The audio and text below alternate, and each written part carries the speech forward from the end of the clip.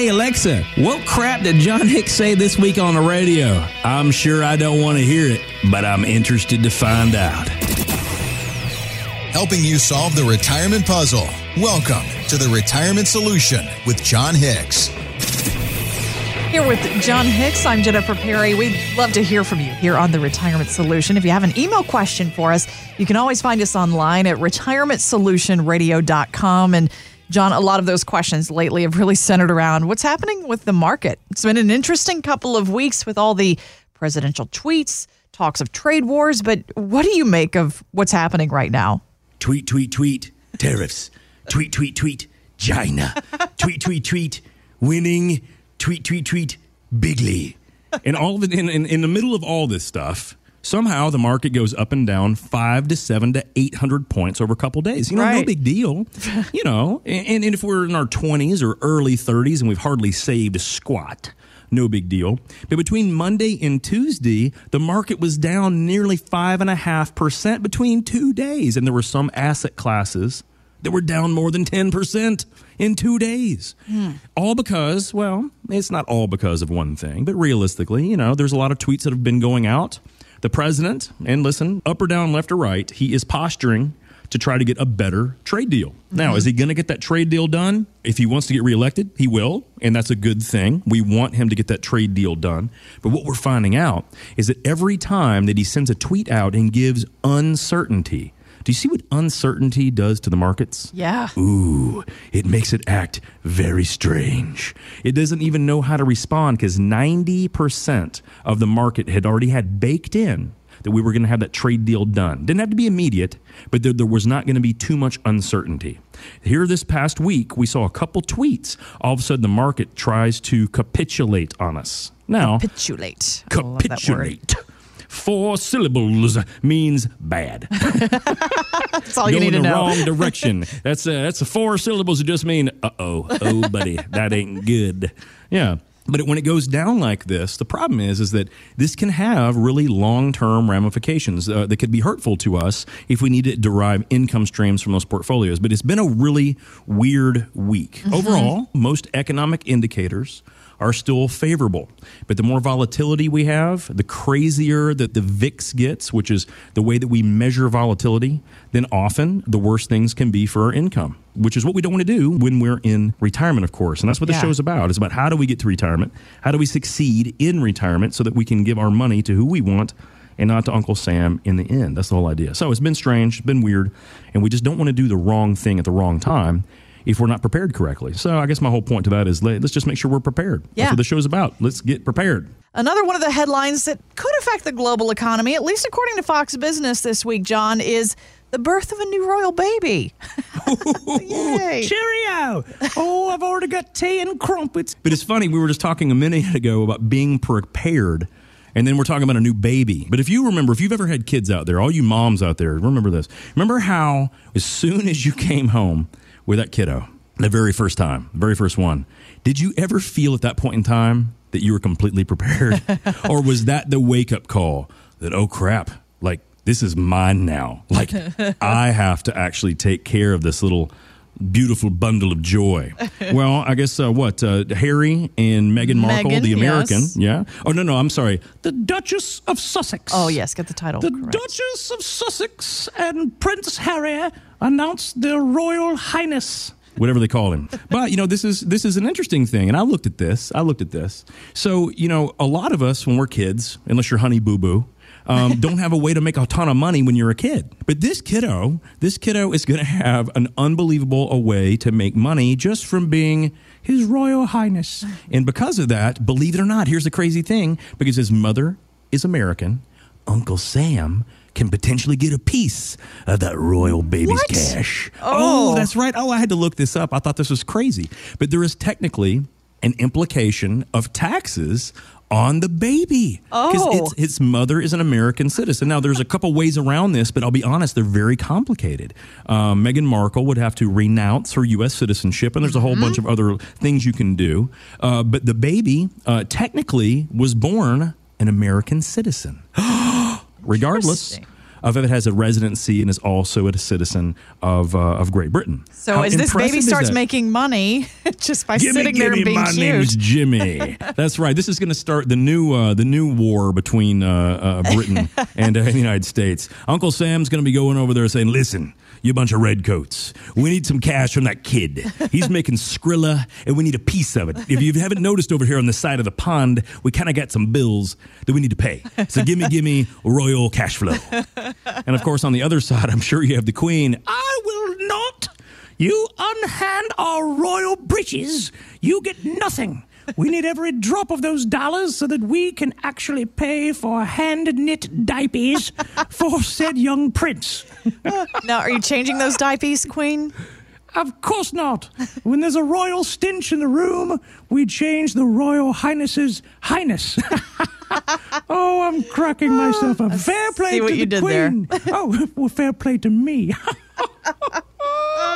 Somebody has spiked my tea this morning. It is Mother's Day, by the way. Have questions for John? Drop us an email at retirementsolutionradio.com. Think about this. What is the craziest retirement strategy that you've ever heard of? Well, how about maybe this one? It's time for America's favorite jackpot game. Get ready, everybody. This is Powerball. All right, John. So believe it or not, there's a survey by the investing app Stash that found 40% of Americans actually think that playing the lottery is a reasonable retirement plan. 40% of the population. Okay, our chances of actually winning, though, are about 1 in 292 million. So that's reasonable, right? 40%. 40%. Think that's a reasonable retirement strategy or whatnot. Yeah. That is asinine. It is. Okay, if you're out there, listen, I hate to bust your bubble, especially on Mother's Day, but if you're out there thinking that playing the lottery, a scratch-off ticket, a little bit of bingo, Powerball, and by the way, that music for Powerball, I know that I've never seen them pull Powerball. That's the worst music I've ever heard in my life. I hope to never hear that again, because I know I'm never going to win, because I never play. But the idea is that, no, that's a terrible retirement strategy. But I've heard some other crazy ones. Jennifer. Really? I know I have. No, that's probably the worst, especially when 40% of people think that that's reasonable. Mm-hmm. Guys, that's not reasonable. You got a better chance of being struck by lightning twice in your living room, completely covered under 4 other layers of roof, than you do of winning the Powerball. Wow. So please don't do that. But I hear a lot of people say that, you know, they're hoping that their kids go pro in athletics, or they're going to go pro in athletics or whatever else, or they're going to get a scholarship, you know, to play some, you know, high-end Division I thing. Now, those are much better odds, by the way, than 1 in basically 300 million. But when you think about that's not a really good thing when you're thinking about maybe not retirement planning, but even planning for college savings. Yeah. You know, we love to get that. And of course, that would be a good thing. But when you're thinking about that, if you're a grandparent out there and you know that your kids, you know, they're working their jobs, they're doing their thing, they're setting aside some money, every once in a while, ask them, you know, hey, how you guys doing with putting money away for the grandkids? You don't have to be all pushy. Right. But the point of that is that, guys, I have to speak from honest experience here. When my grandparents or my parents want to give stuff to my kids, who frankly have every piece of plastic that you could create. China has shipped half of the world's plastic in the form of toys to my house. At some point Right there through at the Hicks Amazon residence. or FedEx or the U.S. Postal Service. It's all in my home. My kids don't need anything material, I promise you. They don't need any of that. They need attention. They need time. They need to learn from your all's wisdom, your all's experience. And frankly, though, they may need a little money set aside for their college funds. Yeah. So when you're thinking about that, just as ridiculous as it is to me that someone says, oh, I'm going to play the lottery and that's how I'm going to have my retirement, I don't think it's any more ridiculous to say that someone's kid's going to get a full scholarship, full ride for college. And that's kind of expensive. Now, whether they do or don't go, there's what I would say a really good thing would be to do if you're thinking that you would like to help out your kids, your grandkids. Sure, you could buy them a new stove. You could, give them a pile of money, from time to time. You could do gifting, which makes a ton of sense. Trust planning, ton of sense. Makes a ton of sense to do that. But one of the easiest things you can do is just help them fund a 529 plan. Okay. It goes in your name. You can control it. The money that goes in, you can invest it realistically in pretty much any market strategy you want. But then more than that, it's completely tax-free for all the growth. They pull it out tax-free if they use it for education. And here's the crazy thing. It doesn't belong to them. It belongs to you. which means that if they don't go to school or they make some poor life decisions, you can choose to put someone else's name on that account and give it to someone else instead. Okay. So it becomes a pretty interesting way to pass down money. But the more important thing that's something that our kids and grandkids, that's something they could probably really use. So if you want to do that, that's what I would suggest. Powerball, leave that MIDI music for the losers. Don't be part of that 40%. Don't do it. It's a bad idea. Let's talk about the plan that apparently a lot of Americans have for their retirement, John, and that is their house. According to Barron's, the average American is more likely to own their home than to have saved enough money for retirement. So is that a good plan, just relying on maybe the sale of a house to fund things? Unfortunately, it's not a very great plan. And here's the reason why. Listen, I know how hard it is over the years to pay all the bills and to pay the house off and things like that. I know how that works. But if you believe in what I'm about to tell you, then you'll understand that your home is probably not a very good asset at all when it comes to retirement, mainly for one reason. You got to live somewhere. You're right. Yeah. And even if your house is paid off, it's not free, is it? No. If you've had a home that's been paid off for years, but you've had to redo some plumbing, or you've had to put a new roof on, or you've had to redo your landscaping, or you've had to redo your driveway, those are actual costs, are they not? Sure, they're costs. Mm-hmm. So if it were a great asset, instead of it just costing us money, potentially, it should be giving us some money.